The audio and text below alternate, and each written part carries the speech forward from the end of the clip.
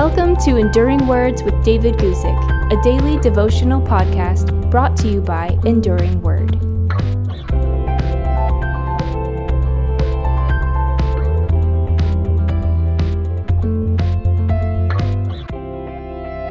Today, let's take a look at somebody who was a seeker. I'm going to read you from 1 Kings chapter 10, verses 6 through 9, where we read, "Then she said to the king, 'It was a true report which I heard in my own land about your words and your wisdom. However, I did not believe the words until I came and saw with my own eyes, and indeed the half was not told me. Your wisdom and prosperity exceeded the fame of which I heard. Happy are your men, and happy are these your servants, who stand continually before you and hear your wisdom. Blessed be the Lord your God, who delighted in you, setting you on the throne of Israel. Because the Lord has loved Israel forever, therefore he made you king to do justice and righteousness.'"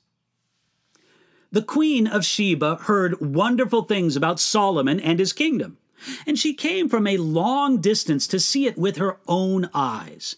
When she came to Jerusalem and met Solomon, she realized that the reality was far greater than what she had heard. She said, "Indeed, the half was not told me," when she saw the glory of Solomon's kingdom. And it was glorious. Even those who served Solomon basked in the goodness of his kingdom.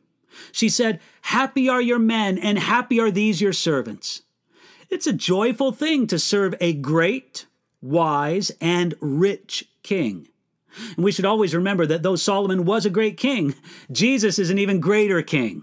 If it was a happy thing to serve Solomon, it's a much happier thing to serve Jesus. The Queen of Sheba looked at it all and said, "Blessed be the Lord your God who delighted in you." This is an example of what God wanted to do for Israel under the promises of the Old Covenant.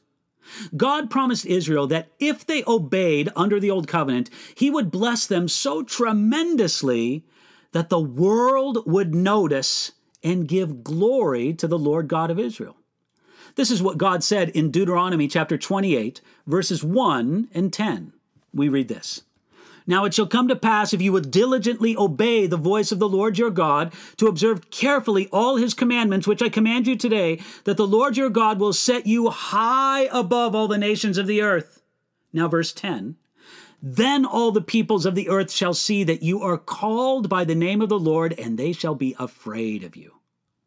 The idea is that God wanted to reach the nations through an obedient and blessed Israel.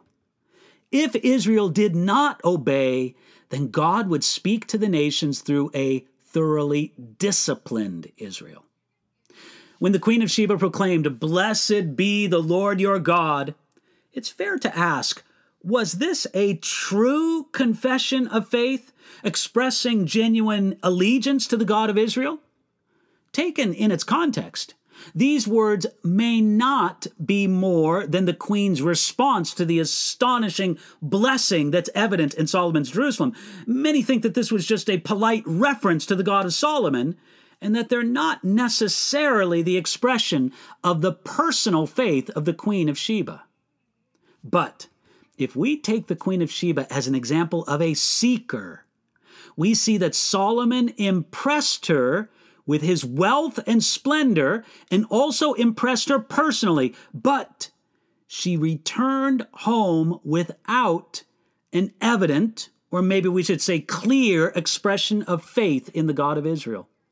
This shows that impressing seekers with incredible facilities and programs and organization and professionalism isn't enough. Regardless of the result of her search, we can admire the way that the Queen of Sheba was a seeker. She came from a great distance. She came with gifts to offer. She came to question and to learn. She came and saw the riches of the king. She came for an extended period, and she came telling all that was on her heart. All right, one last thing. Jesus used the Queen of Sheba as an example of a seeker in Matthew chapter 12, verse 42. If the Queen of Sheba sought Solomon and the splendor of his kingdom so diligently, how much more should people today seek Jesus and the glory of his kingdom?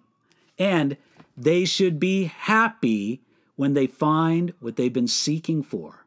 You can find it in Jesus, and you can find it in him today.